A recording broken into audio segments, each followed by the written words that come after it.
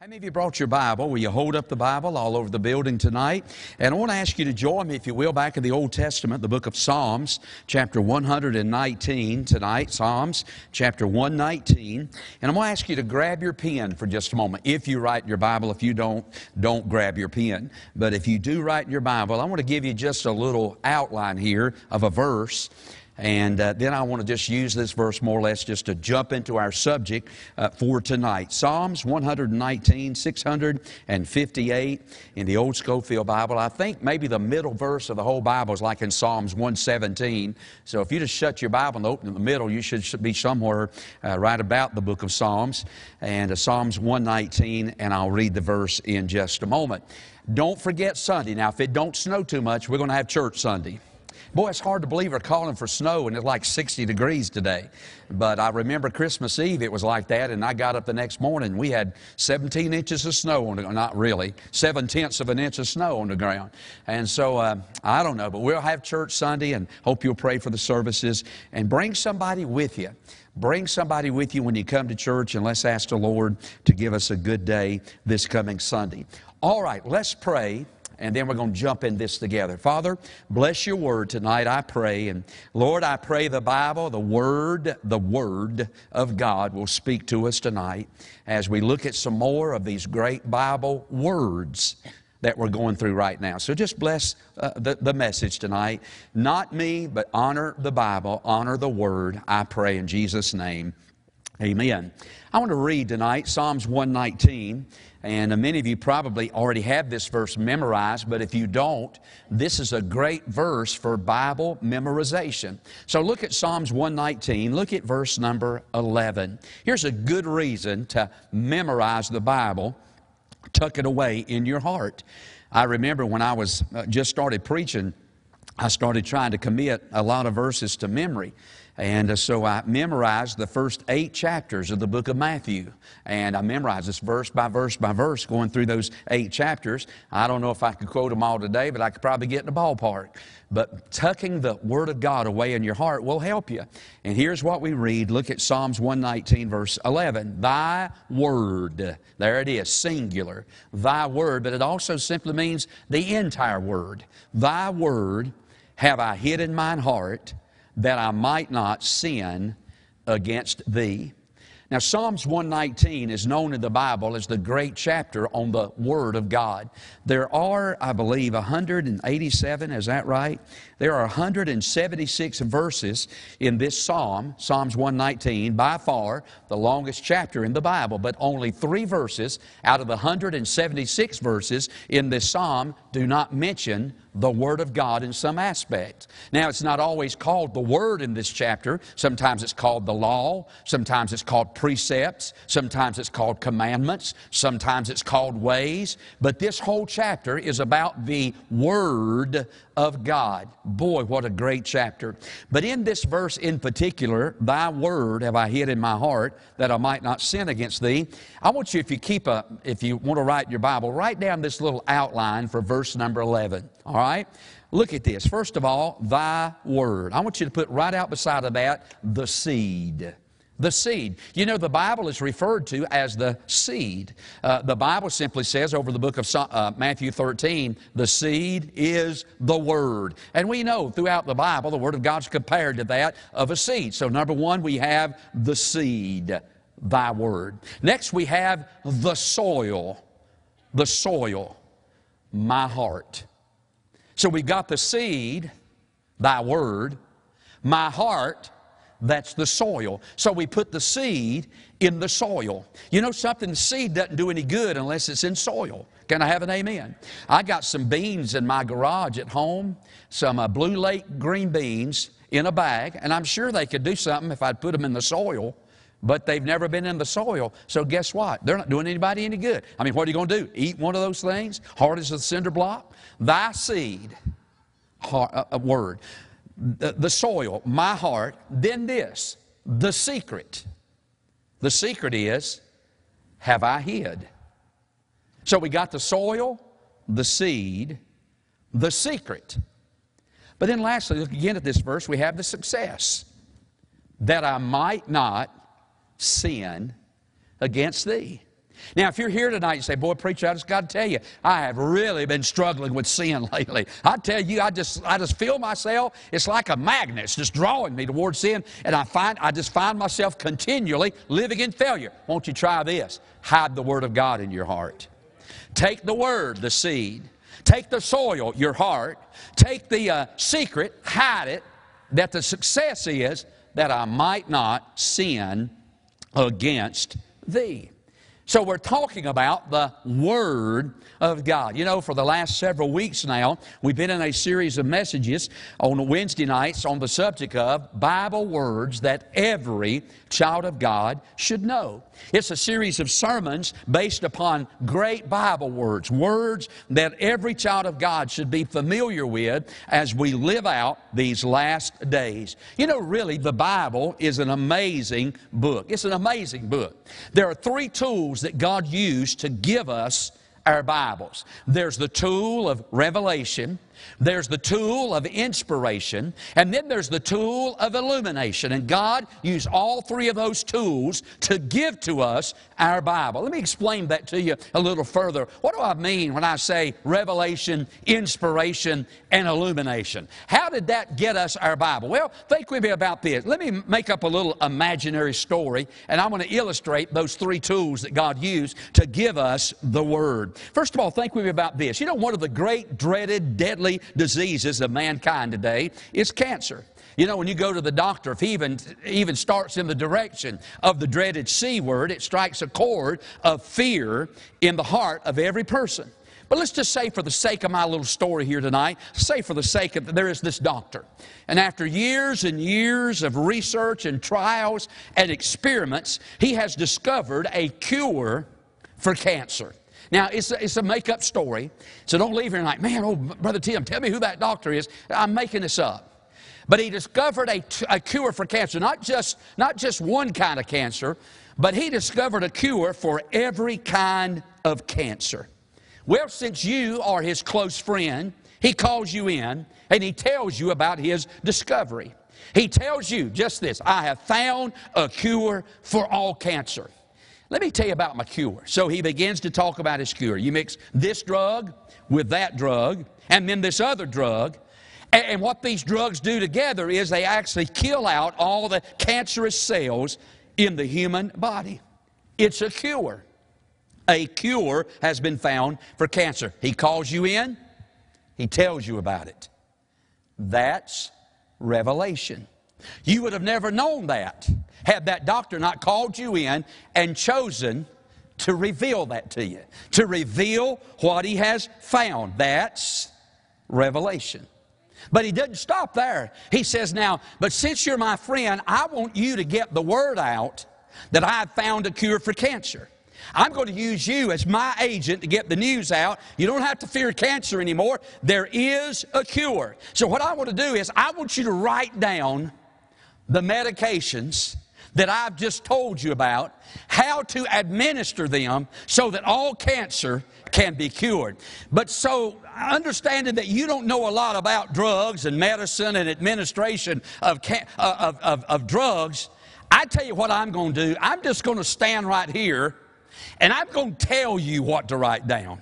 Just so you don't mess it up, I'm just going to kind of, you know, put these words out for you, and you just write them down for me.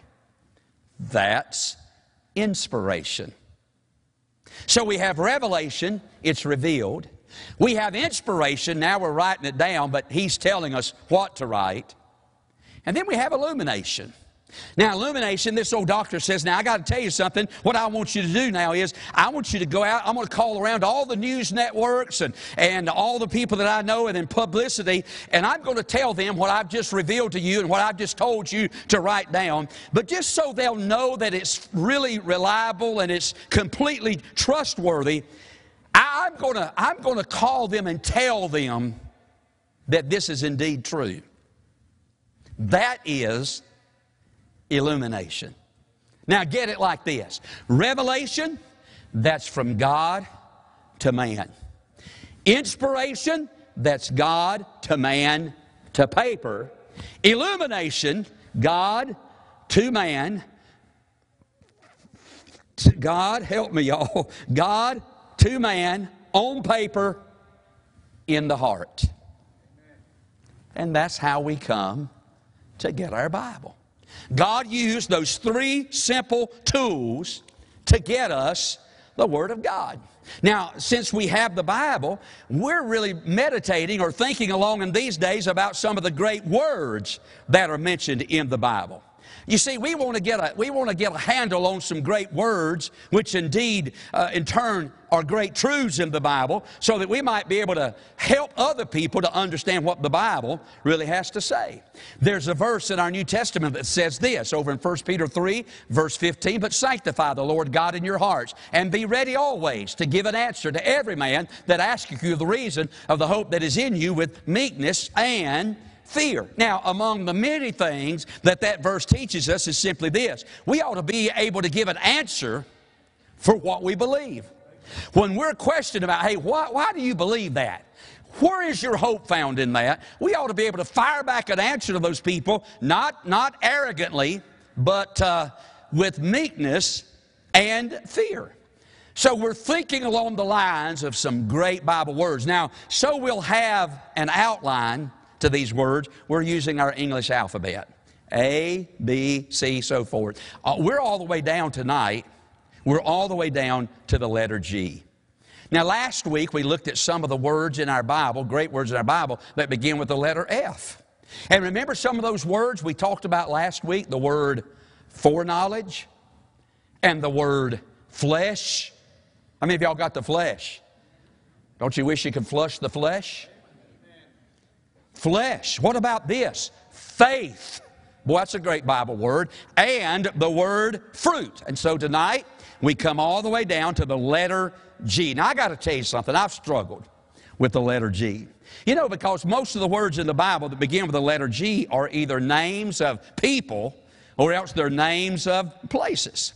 We have two books in our Bible. Unlike the letter F, we had no books in our Bible that begin with the letter F. But in the books of our Bible, we have two books that begin with the letter G. We have the book of Genesis, and we also have the book of Galatians. There are several prominent places in our Bible that begin with the letter G. For instance, in the Old Testament, we have a place called Goshen. And Goshen was where the children of Israel were when they first went down into the land of Egypt. And they were there in the land of Goshen. There was Gaza. Remember Samson and Gaza. Gaza. And then what about this? Galilee. Galilee. What about this one? Gadara. That's where that madman was from. What about this? Gethsemane. Hey, what about this one? Golgotha. All those are great places in the Bible that begin with the letter G. You know, last week I told you there were 3,237 named people that are in our Bible. You know, there's a lot of those people in our Bible, famous people that begin with the letter G in the Bible. For instance, what about Gideon? Hey, what about Goliath? What about Gehazi? Hey, what about Gomer? That's a woman. Yikes. Gomer. What about Gabriel? And what about a group of people we read a lot about in the New Testament called Gentiles? All of those are names of people that begin with the letter G. I really struggled, but have no fear. I have come up with enough to make a sermon out of tonight. Somebody said, man, I thought we was going to get out early. Let's look at some great words in our Bible that begin with the letter G. First of all, the first word that I thought of was this word right here, the word gospel. That's something to believe. The gospel. Aren't you glad for the gospel? Now, there are 4 books in our New Testament that are known as the 4 Gospels: Matthew, Mark, Luke, and John. And those four books in our New Testament form what we refer to as the historical part of our New Testament. From those 4 Gospels, basically, we get the entire historical account of the life of Christ. 4 Gospels. But now we know there are not 4 Gospels. We know there's only one gospel. And the word gospel appears 104 times in our Bible, and every time it's found in the Bible is in the New Testament. The gospel, the word gospel, is a New Testament word. Can I tell you this? The word gospel simply means this: good news. The gospel, then, is God's good news. You know, we got a verse in our Old Testament that says this right here. It says this: as cold waters to a thirsty soul, so is good news from a far country. Yeah, I got to thinking about people in our Bible. I won't go into a lot of them, but I got to think about especially one person that really got some good news one time. You remember Jacob had 12 boys, and one of those boys by the name of Joseph, you know, he sent Joseph to check on those other, 10 boys. Benjamin was too small. And he sent Joseph to check on them boys, those 10 boys. They were known to get into mischievousness. So he sent old Joseph to check on him, and that's the last time old Jacob seen Joseph. Well, them boys saw him coming, and they said, here comes Daddy's little dreamer boy. And they were going to kill him, and had it not been for Reuben, they would have killed him. But Reuben suggested they put him in a pit. Reuben suggested that they sell him into the hands of some Ishmaelites. But they only had one problem. What was they going to tell Daddy that happened to Joseph? So they took that coat that Joseph had made for Joseph, and they got an animal and killed it, and took some blood and put it all over that coat, and they pulled it apart at the seams, and they took it home and said, Daddy, we don't know what in the world has happened to your boy, but this is all that we found of Joseph. Boy, can't you see old Jacob go into mourning? I'm telling you, he loved Joseph with all of his heart. And I can just see old Jacob's tears begin to course down his face, because he said, some evil beast hath devoured my son. And probably old Jacob, I don't know this to be the case, but being the sentimental kind that I am, I can see old Jacob take that coat hanging in the back of his closet, and every once in a while he'd just get it out, look at it, and remember the good days that he used to have with Joseph that he would never have again because he was gone. But there came a famine in the land of Canaan, and they had to go down to Egypt and buy corn, and you know the story. Eventually, Joseph reveals himself to his brothers. Hey, I'm Joseph, your brother. Doth my father yet live? Can you just imagine the look on the faces of them boys when they found out the one they thought they'd got rid of was indeed the prime minister of the land of Egypt? Can you see their jaws? And then Joseph says this: I want you to go home, and I want you to tell my daddy that I'm alive. And them old boys went home, and they pulled up all them wagons from the land of Egypt, walked in and said, Daddy, we got to tell you a story. But Daddy, first of all, I want you to take your heart medicine, Daddy. Just sit down for just a minute. Rest yourself, Daddy.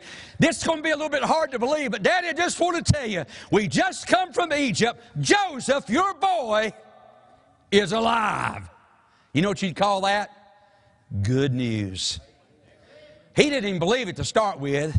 Remember, they finally convinced him by pulling the tent flap back and said, Daddy, look, sitting in the driveway, and all them wagons that we've been sent over here has been sitting here from the land of Egypt. Daddy, your boy is alive. By the way, Daddy, he wants you to come over there where he's at. Boy, Jesus is saying to us tonight, you know, y'all getting ready to come over here where I'm at.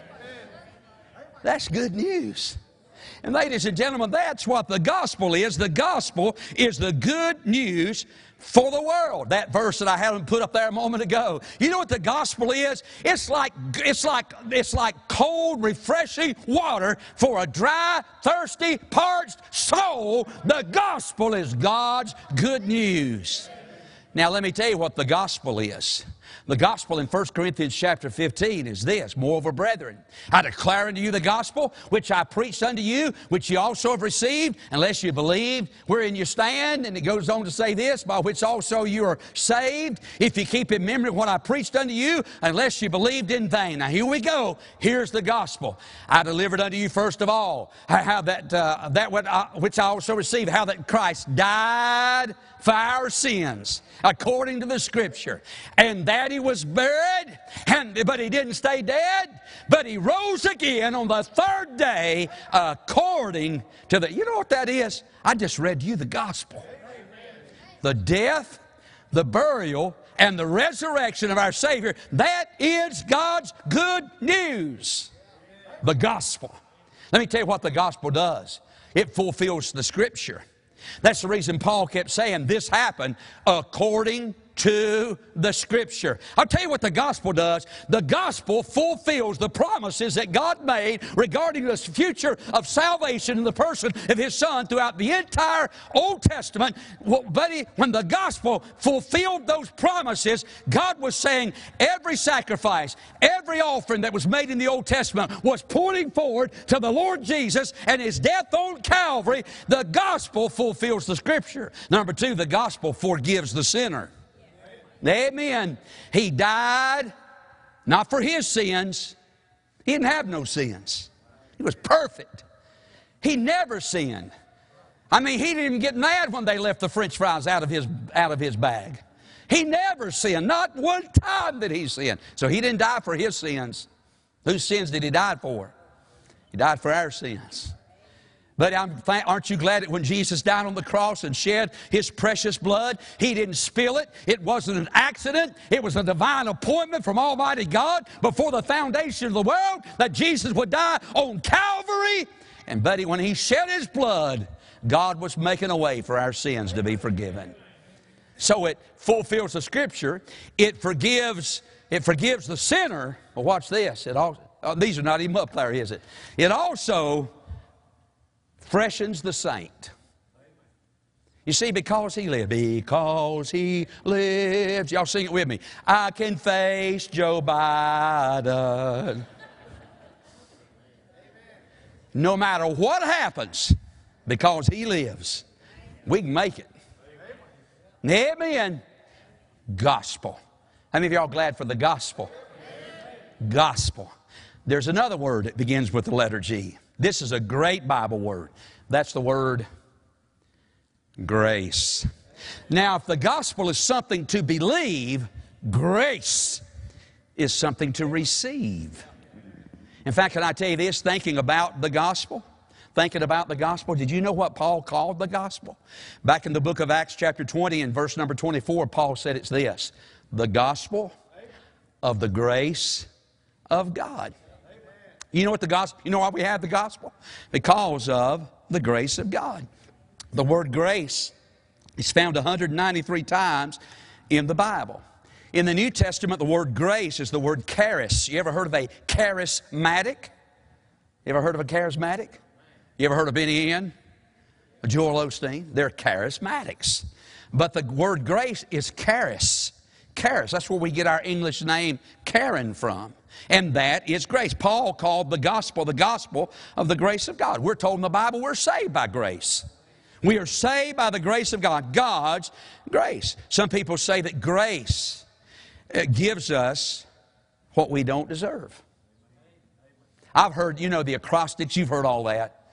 But I want to demonstrate what grace is. I want to demonstrate the grace of God. Zach, come up here for just a second. This is grace. Now, y'all know, stand right there. Y'all know I have a son. His name is Seth. Seth's turned 33 years old. How old are you? 35. All right. Brother Zach's 35. My son Seth's 33. And let's just say that one day, not that he would do this, but just for the sake of my story, that Zach gets a gun and kills my son Seth. Takes a gun, just guns him down in cold blood, leaves him laying there in the gutter, and goes back home. Now, there's several ways I can deal with Zach about this. First of all, and probably the way I would choose, would be the route of vengeance. So what do? I find out where the scumbag lives. I get a gun. I go over to his house, ring his doorbell. When he comes to the door, I just... You know what that is? That's vengeance. I dealt with him in vengeance. Or there's a second way I could deal with him. I could deal with him in justice. So what I could do is, he shot my boy, left him laying in the gutter for dead, and he did die. So I could deal with him in justice. So I could go over to his house, ring the doorbell, comes to the door, I pull the gun on him. I say, oh, scumbag, I ought to kill you. I ought to just blow you to smithereens right now. In fact, I think No, I'm not going to do that. What I'm going to do is I'm calling the law. 911. Hey, Brad. Are you at church? There's a scumbag I want you to come and arrest. I want to haul him to court. I want him charged with first-degree murder. I want him to pay for what he's done. Justice. Vengeance. Justice. God could have dealt with us. By the way, God had a son. We killed him. I said we. Don't look down. We all did. You say, oh man, that's the Jews and the Romans. I'm just as guilty as they were. We killed God's son. God could have dealt with us in vengeance. God could have said, you killed my boy. You're all dead. Vengeance. God could have said to us, tell you what I'm going to do. I ought to kill you, but I'm going to haul you into court, the great white throne. I'm going to pass judgment on y'all. Justice. But then suppose I did this. He kills my boy. I go to his house, ring his doorbell, comes door, scumbag, I ought to kill you. Go ahead, make my day. I ought to kill you, but you know what? I'm not going to kill you. You know what? I ought to call the law on you. I'm going to call the law. We're going to haul you. No, I'm not going to do that. I tell you what. Let's just forget the whole thing happened. I see you. Just forget the whole thing happened. You know what that is? That's mercy. Mercy. You see, mercy kept him from getting what he deserved. Let's just forget it. Let's forget the whole thing happened. We're done. That's mercy. We ought to got justice. We ought to got vengeance, but what do we get? God said, oh, just forget the whole thing happened. But he ain't done with us yet. Because now we come to the word grace. And here's what grace says. Dun, dun. Zach comes to the door. Hey, Zach, I'm Seth's dad. You killed my boy, scumbag. You know what I ought to do? I ought to just blow you into kingdom come. But I'm not going to do that. I ought to call the law, low down your hind end, killing my boy. But you know something? I ain't going to call the law. I tell you what, man. Let's just forget the whole thing happened. I see you. Oh, by the way, I don't have a boy anymore. Would you be my boy? He's got some brand new clothes at the house he's never wore. Would you come over and wear his clothes? He loves Doritos and chocolate peppermint ice cream. Hey, won't you come over to the house and eat some of his ice cream? You know, he just got a new car not long ago, and you know something?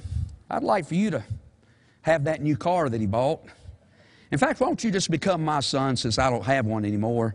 Just come on over to my house and let's just live together. You know what that is? That's grace.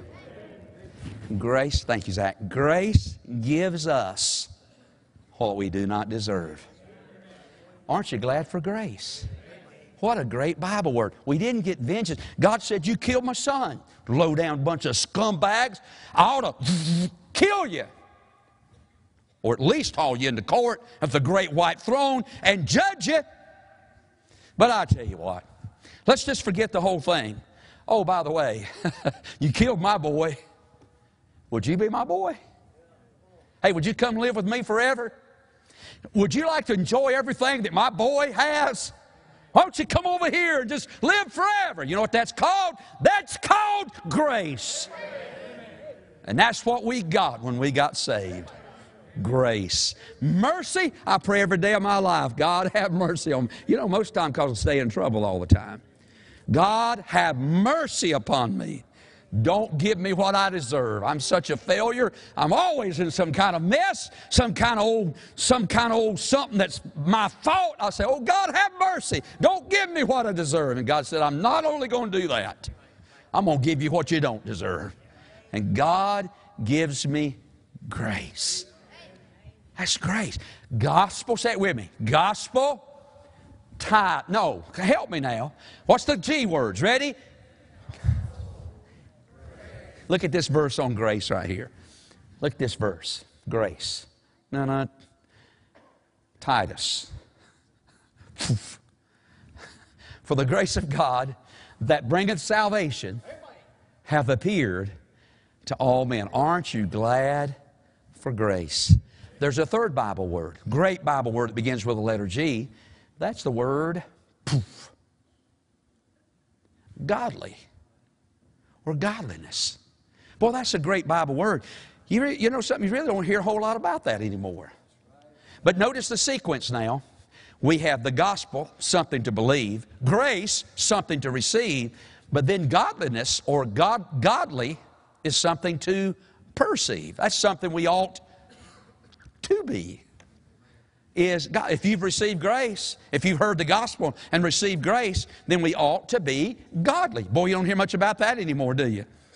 The word godly or godliness is found 30 times in the Bible, and both of those words come from the same Greek word, and it simply means this, God-likeness. Boy, we ought to be like God. Boy, I fall so far short of that, but we ought to be like God. I mean, our great desire is for people who name the name of Christ to be godly. Does that mean we're not going to sin? Oh, no. We're still failures, aren't we? We still mess up every day of our life. We still fall far short of what God intends for us to be, but there ought to be something on the inside of us that's pushing toward godliness. We ought to be godly. Look at these verses right under that Titus 2:11 verse. Look at this one right here. Teaching us for the grace of God that bringeth salvation hath appeared to all men. Teaching us that denying what? Anything that's not like God. Denying ungodliness and worldly lust. That we should live how? Soberly. Say it with me. Righteously. And what? Godly in this present world. Boy, the great need in these days is for people who name the name of Christ to live godly. To live godliness, to be like God. We were created in God's image. We were created like God. But the great desire of our heart ought to be, now that we're saved, is really to take on the characteristics of God. Be like God. Godliness. And then there's one final G word. We're done. It's 8 o'clock. But look at this last one. The last G word is this. Grow or growth. Something to achieve. Grace, the gospel, believe it. Grace, receive it. Godliness, perceive it. Grow or growth, that's something we ought to achieve. Now that we're saved, we ought to be growing in grace. It's okay when we come into God's family. Look at this verse right here. 1 Peter 2:2 says this, as newborn babes. You know, when we first get saved, that's what we are. We come into God's family. You ever notice how babies make a mess?